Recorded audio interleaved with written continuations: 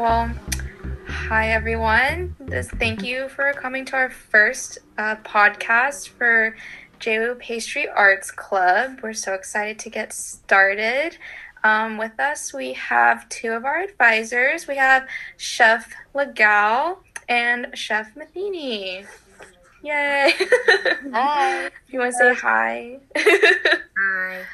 So we so we kind of just wanted to start off like our first podcast to try and just maybe get to know like our advisors, because I think hopefully once we start in-person events, you guys will be there in person, and we just want all of our members to get to know you and who you are. So we had some questions, I think, from one of our last events that haven't gotten asked yet, and some of them are very interesting, and I think you'll like them. But first we can start maybe, let's see, this could be for both of you. Did you guys always know you wanted to teach after working in the industry? You go first, Chef Matheny. No, not even a little bit, because to be completely honest, I didn't know I was going to go into the pastry industry to begin with. So I didn't pretend to know anything about where I was going to end up, but I just always made the next best choice. So going through my art degree and graduating, I was either going to go to Pilcher Glass School and hopefully teach neon work in glass.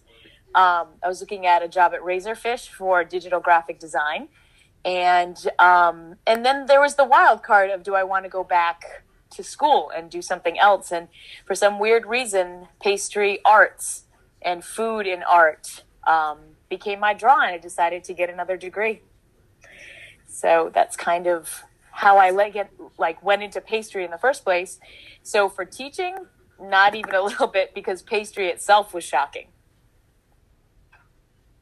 What made you go into pastry? Because you have a background in like the arts, like you said. I think it was more of the ephemera aspect of pastry, where it's definitely not the product, but the process that you learn from.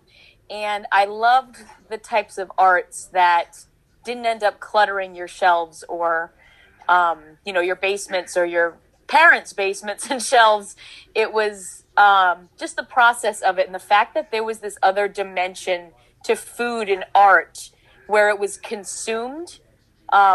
It just really was a whole different level in the art world, because you can see, you can feel, you can smell, but you didn't taste art. That just wasn't a thing in art school. So the fact that you could make something beautiful, technically skilled, and then that whole science and chemistry aspect of pastry, and then being able to experience it with all of your senses, was kind of this whole other realm for me. So that's really why I went into pastry, was a fine arts view of pastry. Oh, yeah. Well, that certainly makes sense. I'm sure eating it is a great, great Experience. experience. Chef Legal, what about you? I didn't really think about pastry as an art at all. I mean, I guess it is, and that intrigues me a lot, but I never thought I would be a teacher. But I did. It's kind of a funny story. So when I started school at Johnson & Wales, when I was a freshman, I remember having to write one of those papers that everyone's very familiar with, the About Me paper that has to, and then at the very end, the last question is always like, where do you see yourself in the future? And I remember writing, I want to do cruise ships, or I want to work here or there. And then I remember the last sentence too. I was like, and then maybe when I'm done with all of that, I'll come back and teach. And I wrote that I didn't really want to teach. There was really no reason for me to do it. I just figured everyone else does. So that made sense, because I remember hearing from all of my other instructors that they were Johnson Wales grads that had come back eventually. So I think it's kind of ironic, because I just sort of threw that in the paper because everyone else does it.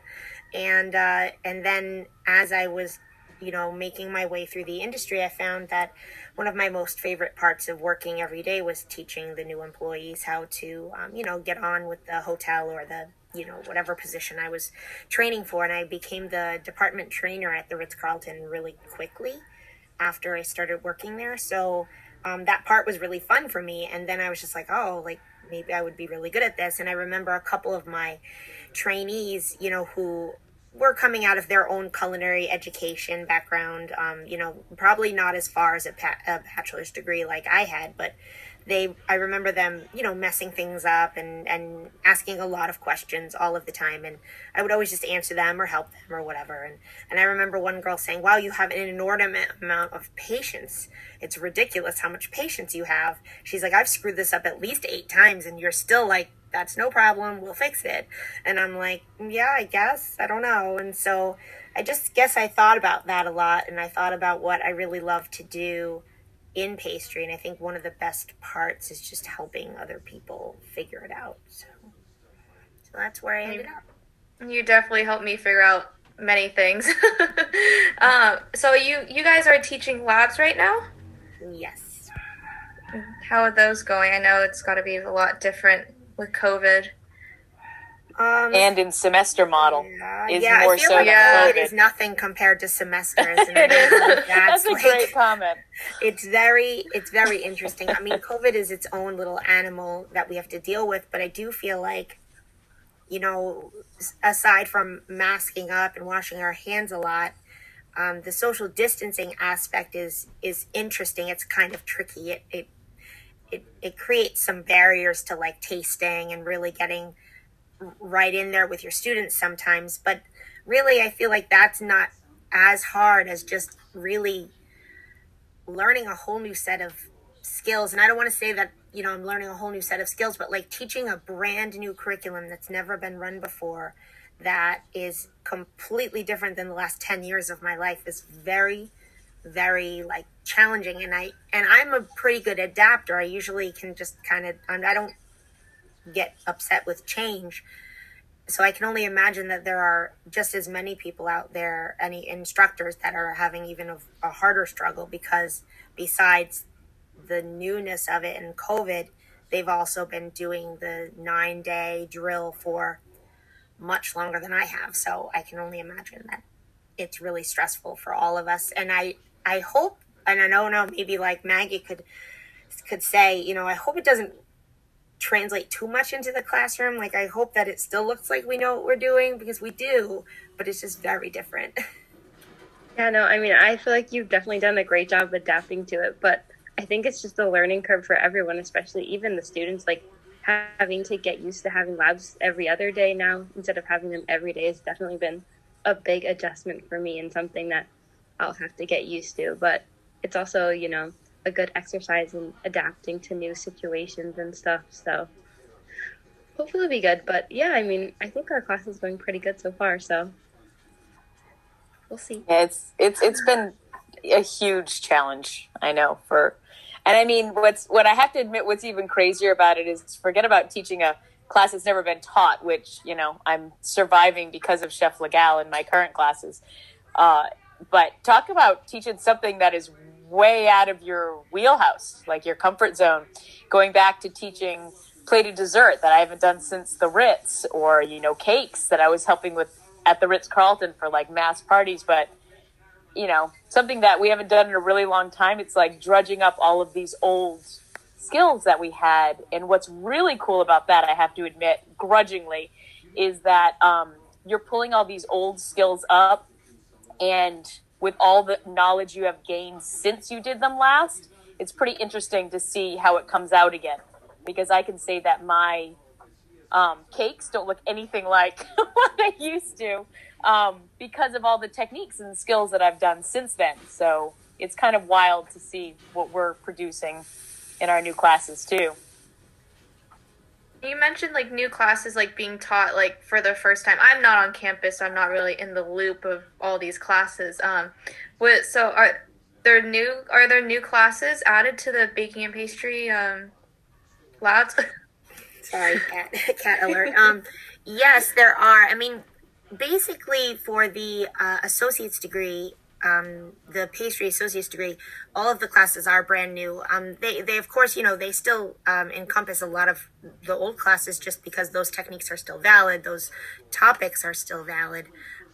Chocolates, sugars, cake decorating, plated desserts and all of that. But because we are swapped over to semesters, we figured one of the best things we could do was just also revamp our curriculum based on trends in the industry and what we thought was most important, because it had been a while since the associate's degree had been looked at and said, well, what is really necessary, what's most important for students to learn.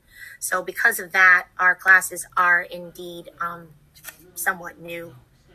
With the bachelor's degree, they're a little bit less new. They will eventually get revamped. We're just not there yet. So a lot of the bachelor's degree classes are similar to where they were before. They're just longer or shorter depending on how they got kind of combined together. Okay.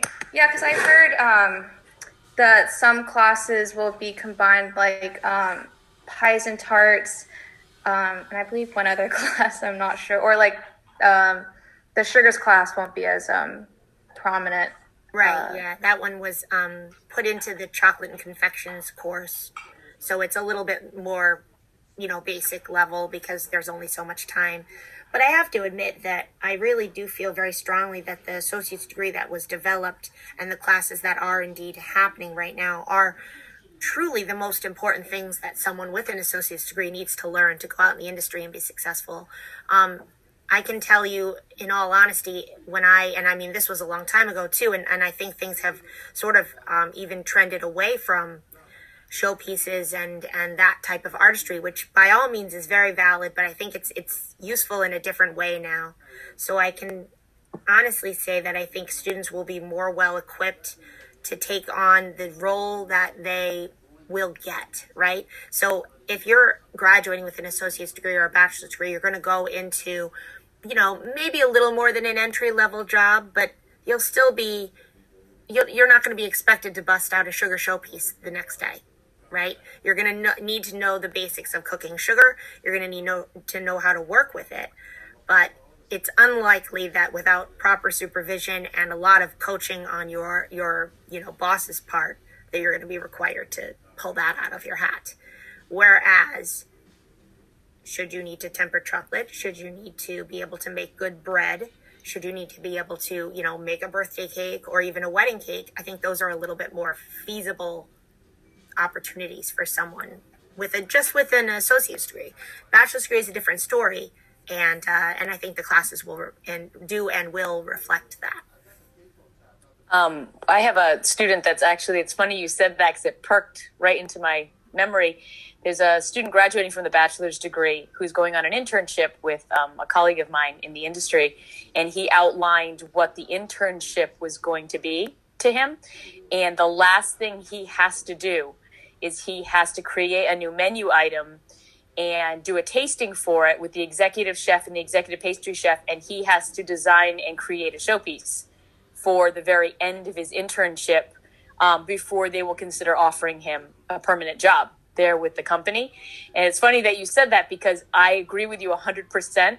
So I was pretty impressed with the internship that this company has set up for our bachelor pastry graduate. And I don't think they're setting up the same internship for the associate levels that are coming in for them. But if it's a bachelor level and someone who's thinking about, joining the team permanently, it's a more aggressive program that they put them through, ending with, a new tasting menu item and getting it approved through all of the departments. They even spend some time on the hotline to learn like garde manger and food as part of the pastry internship there because they want to marry all the departments together. So I think that just like you said, you need to have that exposure in the associates level, but there's a higher expectation for a bachelor student coming from Johnson & Wales in what they'll be able to do. Wow, it's pretty amazing that a job is actually outlining an internship program. That's just awesome. Pretty impressive, yeah. Instead of an extra set of hands, what do we do with you? Scoop cookies. 6 months of cookies. Yeah, going off Oh, sorry, Maggie, you want to go? Oh, I was just saying, being in senior labs, we started off the semester with the chocolates and sugars, which I really enjoyed. And, you definitely dive a lot deeper into the structural elements of building the showpieces and stuff, which I like. But now that we're in Petit Gâteaux and Buffet, I've really enjoyed getting back into production because you're not going to be making the sugar showpieces or the chocolate showpieces every day. So it's nice to kind of get a better glimpse of what it really will be like in the industry and producing things every day and not having to wait like 3 weeks before we can finally finish a product. Well, there's a lot of jobs where you'll be producing a lot of showpieces, but you won't just make you won't have one that you'll have 11, 12 days to work on. It's really like 3 days, or else you're going to be doing hundreds of little tiny amenity showpieces for New Year's Eve or for a wedding or for a company that's coming to visit.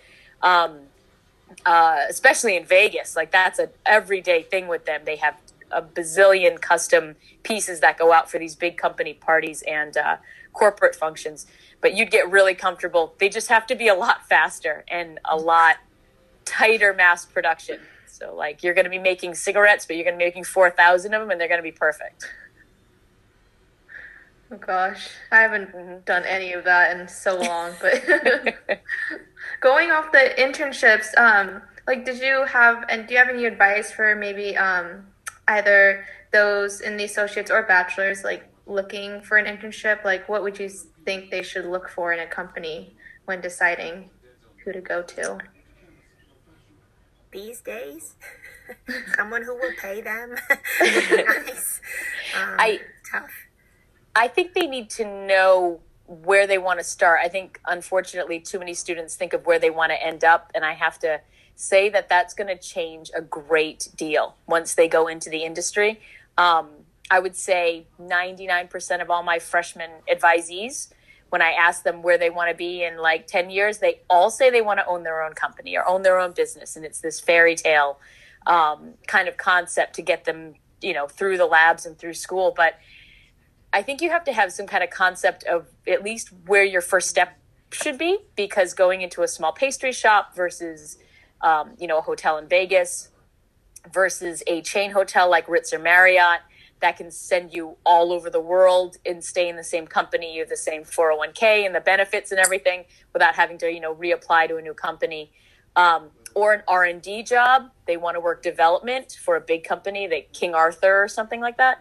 I think they just have to narrow it down to where they want their first step to be, and then you can kind of go from there. So you want a pastry shop, you want a restaurant, you want to work for a chocolatier, you want to work for, a large company, and then go from there. I think definitely ask the people you know first, because it's a very small pastry world. And I know just between me and Chef Legal, we could tell you, 50 people not to work for. And then the small handful that will support you and guide you and help you learn rather than make you a cog or a gear in a larger system that can just be replaced, at any time.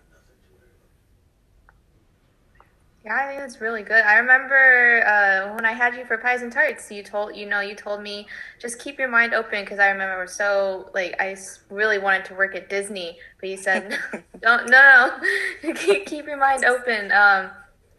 But yeah, I do remember that, and that's really good advice to have. So let's see. I'm looking at our list of questions. Let's see. What was your favorite project or event you've worked on in past jobs? I don't know. It's hard to say there was one specific thing, but I always just love the holiday season. I love it and I hated it. It was like a love-hate relationship with anything that happened between Thanksgiving and New Year's, because it was like so fun. So, it kind of brought out the kid in me. Like when I think about what, students often want to do for their buffets and their ideas, they're very specific. They're very themed. They're very I want to do this showpiece and I want it to look exactly like this, or I want to do this buffet theme and it's going to be exactly this. And I think Christmas is a great time to be able to do that type of work. Everything is very like merry and like fun. And especially, I mean, I worked in a lot of business hotels, so not everything could be fun and cute and whimsical, but around the holiday season it could be. So there was like that aspect, which I always enjoyed. There was just the straight on crazy busy season, you know. Okay, we have 1,000 people for tea this week. Okay, we have, you know, 600 kids coming in for teddy bear tea, you know, like all of those kind of insane teddy bear tea like situations, and then throw in a few weddings and a couple really great New Year's Eve parties. And, you know, the work was hard. It wasn't hard, like technically hard, but it was hard because you were there all the time, just doing a lot. The prep list was always a mile long, and you never felt like you were going to come out of it. But I felt like it brought out the best in my team because we made the best of it. You know, we didn't complain and we didn't like gripe.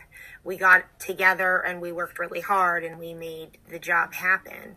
And in addition, we got to do a lot of fun things, gingerbread houses and, you know, Christmas showpieces and, you know, Thanksgiving buffets and New Year's Eve amenities, you know, all of that sort of more fun things that you get to do just because it's the holiday season and people are willing to spend a little more money and, you know, they're out for a good time. So I just love that part of the hotel industry. And I always feel like I miss it a little bit around this time of years because, you know, school sort of ends and I'm like, I'm going to bake, you know, so.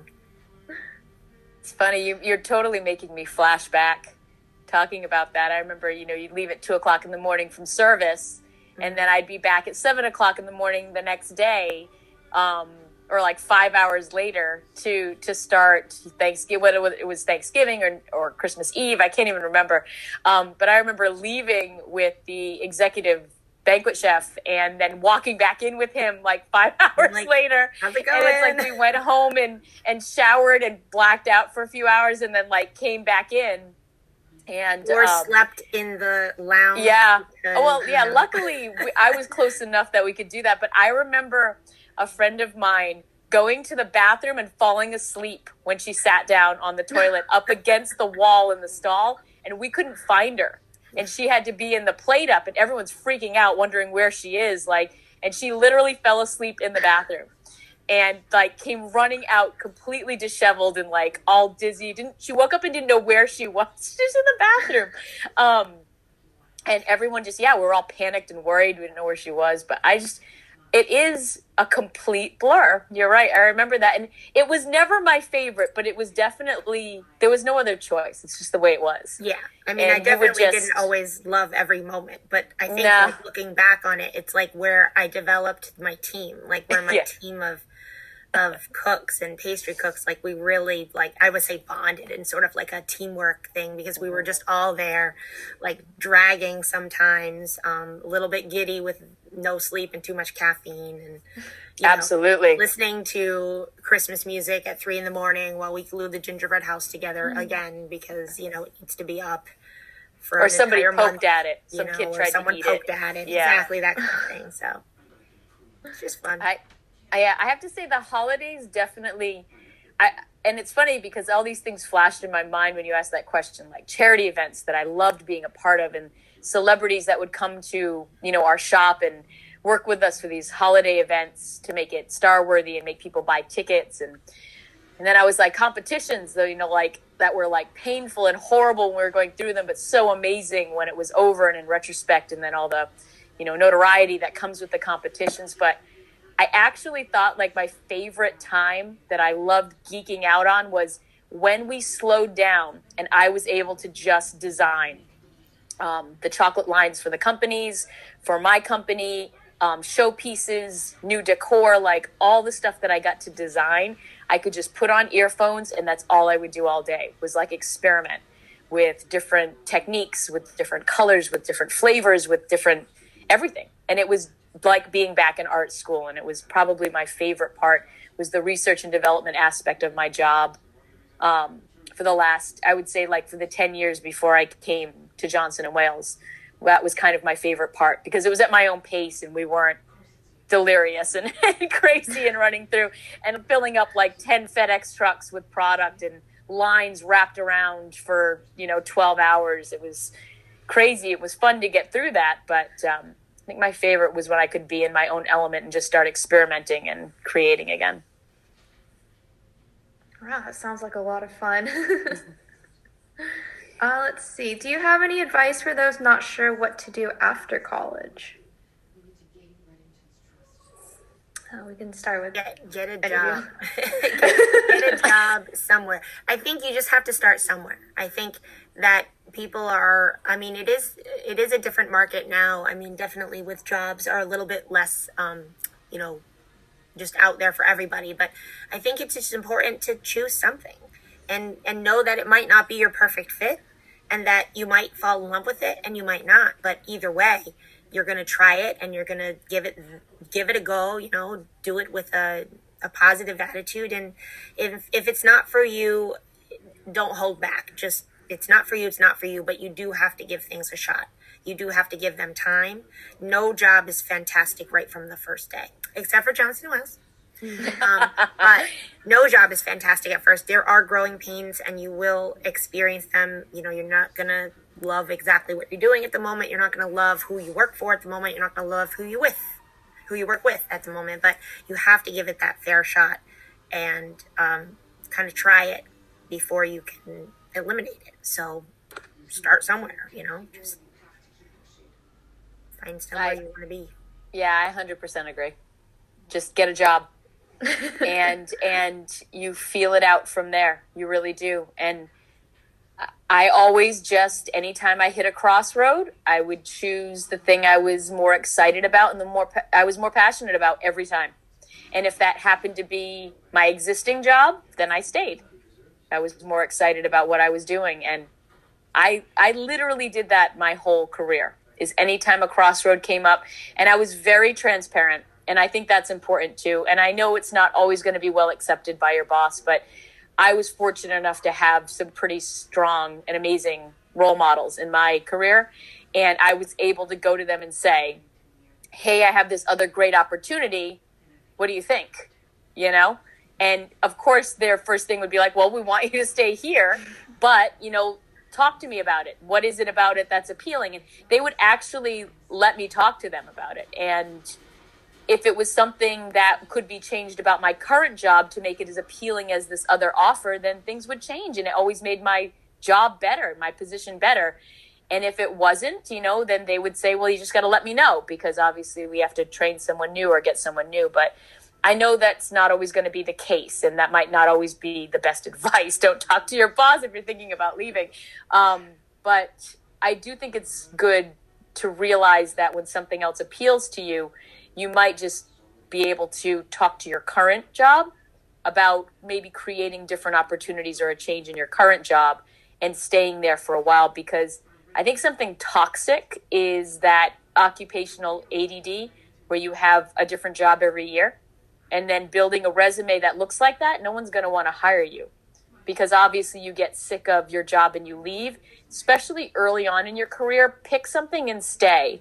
So long as they're not, there isn't anything bad going on. They're not, verbally abusing you or you feel uncomfortable or unsafe in the job, then leave. There's so many other jobs. But if it's just difficult, and you don't feel like you're the best at it and you're used to feeling pretty good about what you do, like in school, it's going to be awkward and uncomfortable and hard. And that's good, because you'll grow. Because if it's not challenging, then, that's just complacency, and you don't want to go there. I 100% agree with that. I think part of the importance of finding a job and finding something that you love is realizing that it's not so, I feel like I could have been happy being an accountant. It's a frame of mind. It's a frame of mind. You have to be happy with your life, and you have to make the best of what you have.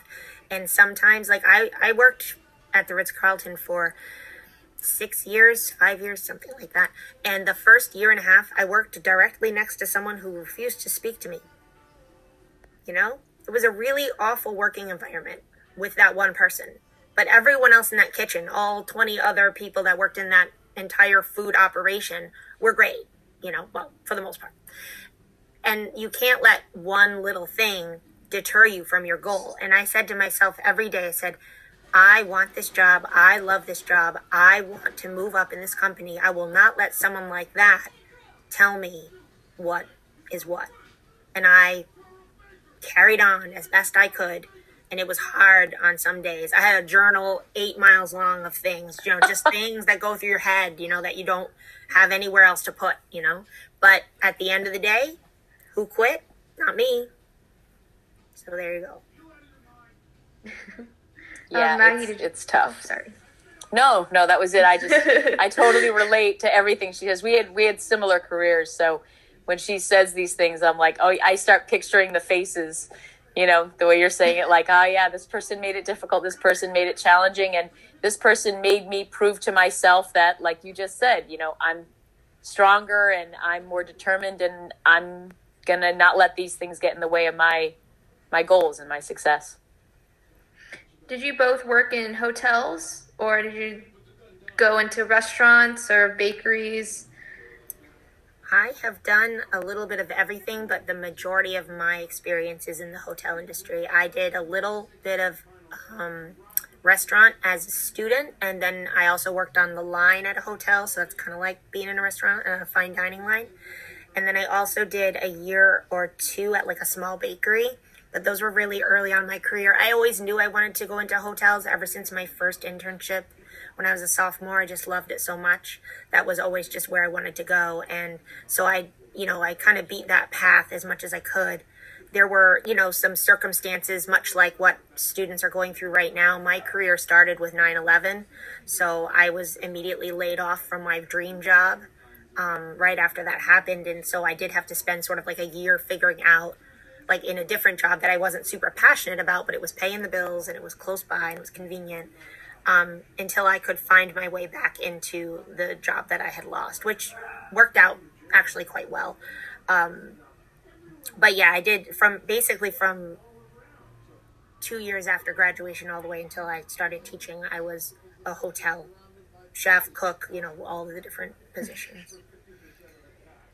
But I know, I'm sorry off the cuff here, but Susie, did you ever work in the industry before you went to Johnson & Wales?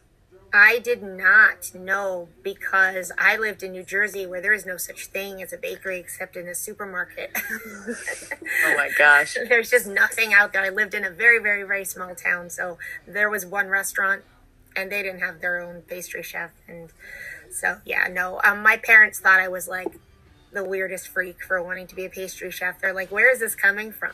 So my dad thought I would be stuck in the back of a dirty bakery with, a lot of people who didn't speak my language. This was just what he thought. And it took him a good 2 years. I won a cake competition when I was a junior. A junior. And I think that turned his tune a little bit. It's funny because I think I forgot about a portion of my industry experience because I'm so used to focusing on what happened after Johnson & Wales that I didn't realize until I was talking to one of my students that I started while I was in art school. And I'm sure this kind of led up to why I went to Johnson & Wales, and I never even realized it. Was in high school I waitressed and was a waitress and kind of busser, at a local Mediterranean cafe.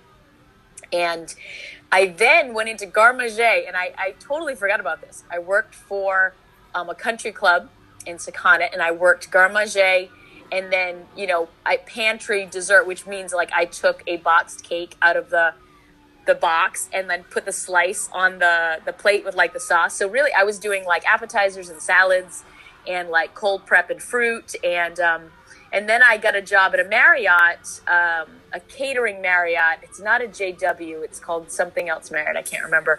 But again, it was Garde Manger. And I did all cold prep and salads and pasta salads and potato salads, and fell in love with white pepper while I was there. I'd never tried white pepper before, and then I put it in everything. And I was doing all savory work until I got into Johnson & Wales, until I decided when I left art school that I wanted to go into Johnson & Wales. And then it turned towards pastry.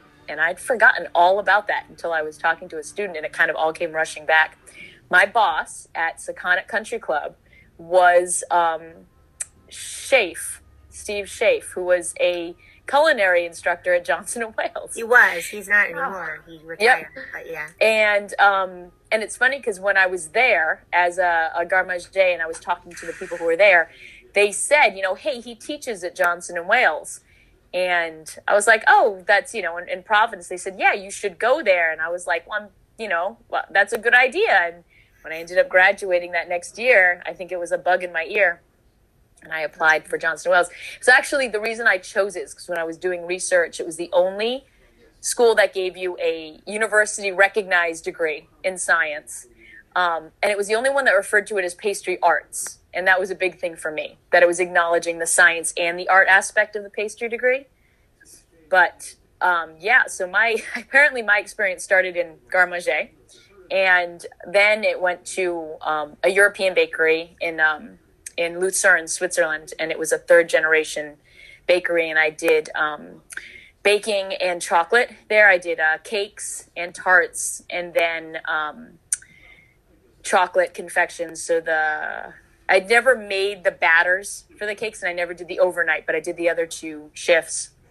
And then restaurant, like Chef Legal. I did overnight baking, restaurant service for 3 years. I was in fine dining for 3 years. And then a year in banquets. And then I took a job offer with a chocolate company that was just opening and stayed with them for 15 years. Wow.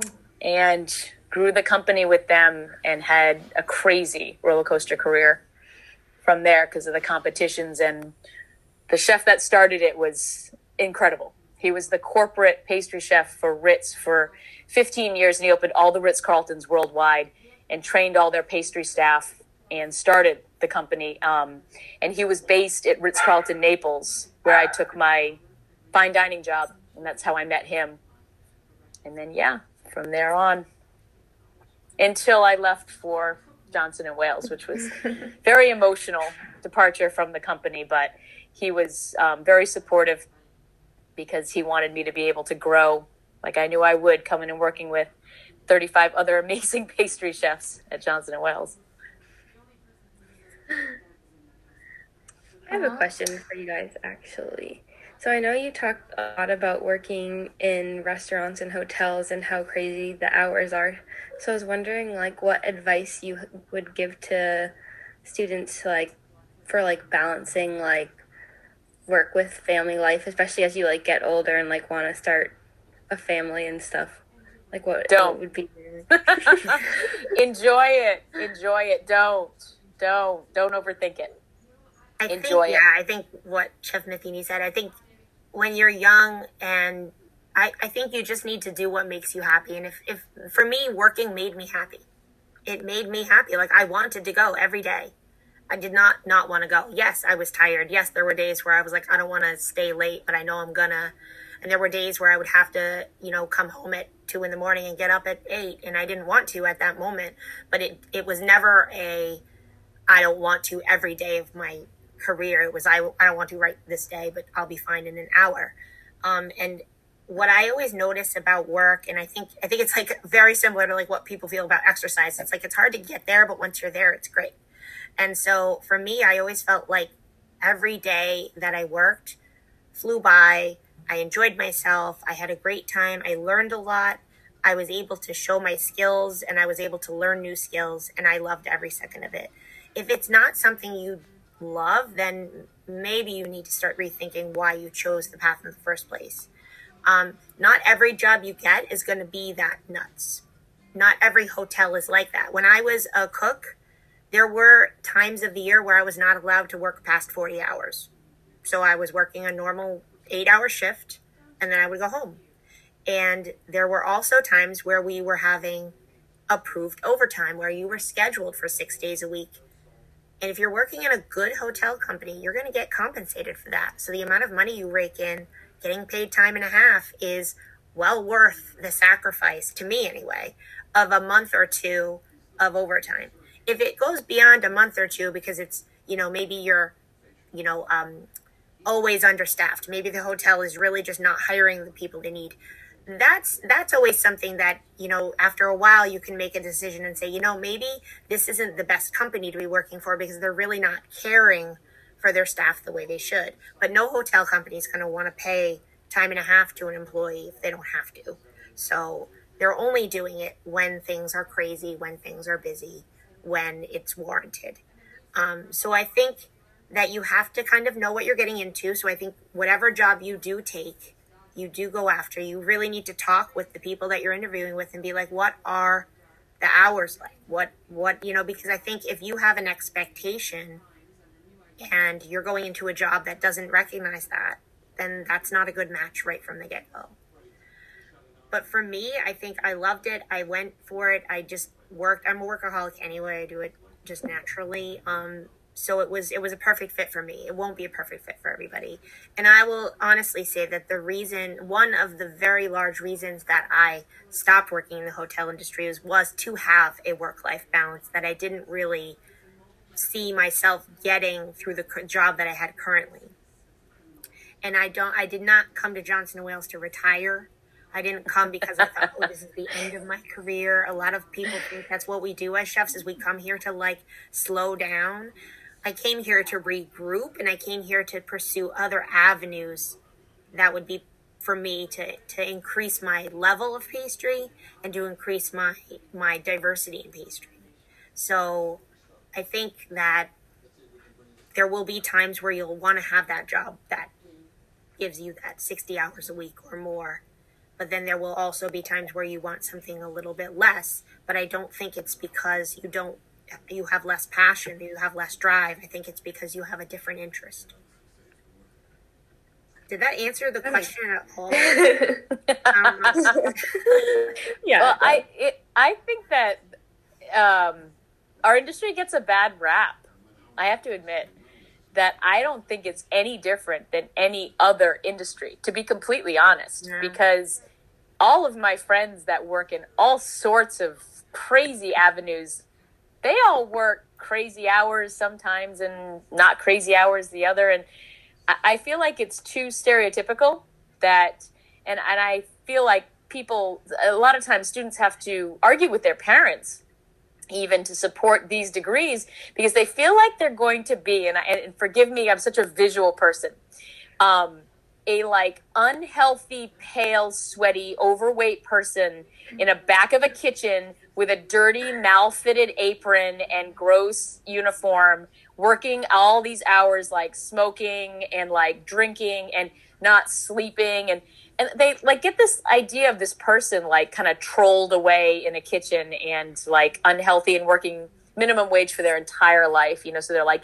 they always say to me, I don't want to be 80 years old with bad knees and like completely unhealthy working this like, you know, 80-hour week. And it's just not what the industry is. There's this terrible stigma about that. And none of my friends look like that. None of them are 80 years old with bad knees and like still working minimum wage in like this greasy spoon somewhere off a highway. It's just not what it is. Pastry, I can only speak to pastry, but my husband's a savory chef, so I can speak to that too. None of our friends are like that. You know, they all have such a variety of options, and yeah, there's going to be times where you work crazy amount of hours, but like Chef Legal, I wanted it. Any minute I wasn't in that job, I was at a bookstore reading cooking books and taking notes and taking pictures and getting magazines and cutting things out and pasting them into scrapbooks to get new ideas for the new menu coming up next week, or the new tea menu, or lobbies, or VIP showpieces and decor. I mean, I was just thrilled and in love with the industry. So I couldn't get enough. I mean, yeah, it was your team, it was your life, and I loved it. You're also talking to two people who are still in that industry. So yeah, it's like, you know, maybe interviewing someone who got out after 10 years. Who's retired, yeah. Who's retired and done. But, and like Chef Legal said, and like Chef Haas told me when I met her before I came to JWU, it's a new wave of instruction now. I mean, the instructors that are coming to Johnson & Wales in the last 5 years or 6 years are all, are younger and eager and passionate and like full of fire. and wanting to change and evolve and teach you guys what's happening now. And they're still very much in the industry and very much pushing themselves in the same way we're pushing you guys. So, yeah, I don't think the fear of working that balance is a valid fear right now, because you know what? When you get to that crossroad and you decide you want to have kids, I had both of my kids in the industry, and I was pregnant with both of them. With my daughter, I went into labor driving to work. So, you know, like, I called and went, you know what, guys, I think I'm having contractions. And my partner said, you know what, why don't you not come in today? You know, like, maybe you should stay home. And yeah, it went, I had her that night. And my son, I worked up until my due date, and they were so freaked out because he was so big. He was like a 10-pound baby. That they didn't want me to come into work. They were like, you know what, you're going to stay home now. It's your due date. Like, you could go any minute. So why don't you stay home? And that was like the longest 4 days of my life. I was home before I had my son. I cleaned the garage. I scrubbed the floor. So it was like, I couldn't not be there and be doing it because I loved it. So yeah, I don't think that's something anyone should be worried about, because when that comes a time to choose or change the balance, there are going to be other opportunities that fit that. Yeah, definitely. I think we have time for one more question. Let's see. Is there something both of you still struggle with today? It can be a like technique or like a physical, like maybe like a cake or something, or just anything. Oh, don't laugh, Chef Legal. You had to say cake. Oh. I don't know. It's hard because I think that of course, there are skills that I am currently having to teach my seniors that I have not done yet. And that is always a little weird, you know? Like, they're like, how do you pipe on a turntable? I'm like, I don't know. We're going to try it right now. Like, I've never done it. And not for lack of trying. It just never comes up, you know? So I think that is always a little bit of a struggle for me, is that I'm a very like person. So for me to be creative and like think of new ideas or like come up with new designs, I work hard at that. Like, people are like, oh, you're so creative. I'm like, no, I'm not. I have to work for it. You know, so I think for me that's always like a struggle is sort of reconciling that with the level of students that I sometimes teach. Like, I'm teaching seniors who are already, there's some of them are already like super creative, and they're just like coming up with stuff, and I'm like, wow, that's impressive, you know. But for me, it's like it's more of a process that I have to go through.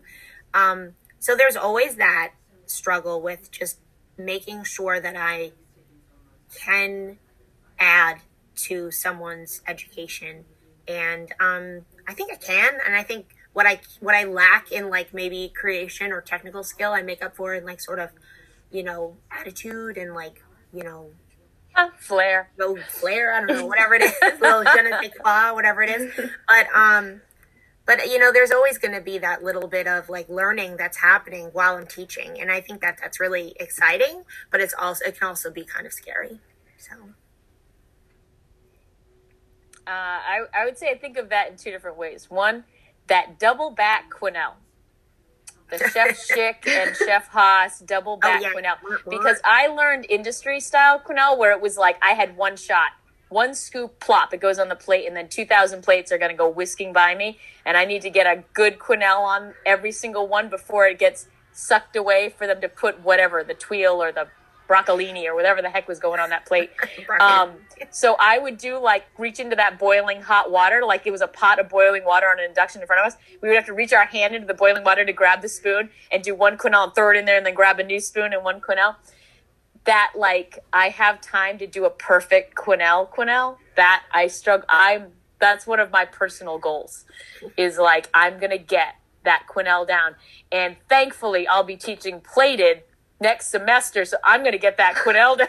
Like, that's my goal next semester, is to get that quenelle like on point. Yeah, that's something I struggle with. And I would say the only thing I professionally struggle with is I can get right up to the edge of a cliff I can get everything ready to sign up for that competition or tackle that new class or, do that scary thing. I can get right to the edge, but I always need someone to kick me off, like right at that edge.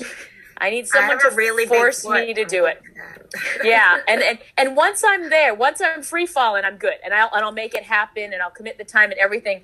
But I always have, and I've noticed this is a repeating theme with me, is I always get right to that edge and want to do it. And I need someone, a good friend, someone I trust, someone I respect, someone I care about, to just say, do it. Like, I need somebody else to do that, to make me push that switch, to send that application, to commit to that whatever. To push me out of my comfort zone. But once I do it, I'm thankful and I love it and I never look back and it's a great experience. But I've noticed that I do need that one tiny little bit of support and push. Yeah, I think I'm the same too. I just need someone to just tell me to just do it. Or force you, even better. Yeah. Take it out of your hand and put it in the mail, send the application for you. Or say, there's no choice, you're doing this, Yep. And you go, okay, that's fine. You're not upset about it, but otherwise I would have just kind of hung there. Yep. Okay, well, thank you so much for taking the time out of your nights to talk with us for our first podcast. Obviously, as you probably listened, you both are very busy woman. But yes, we want to just thank everyone for listening to this podcast. You can follow us on Instagram at JWooPVDPAC or on our Facebook at JWoo Providence Pastry Arts Club. And thank you so much for listening. Thank you to Chef Legal, Chef Matheny for coming on and talking with us. And we'll see you soon. Great. Thank you. Be a whisk taker. Bye. Thank you. Bye. Thanks. You. Thank you so much to the JWoo Pastry Arts Club. We are so excited to have you on for a new podcast show. We would also like to thank all of our sponsors, such as Sin Desserts, Granny Squibs, Hungry Ghost Press, Small Point Cafe. You guys are such great people for wanting to sponsor a student-run radio station, and I am just so excited for everything that is to come and so much more from this podcast. We hope you enjoy, and we hope that you stay tuned to hear some more. All right, keep it real.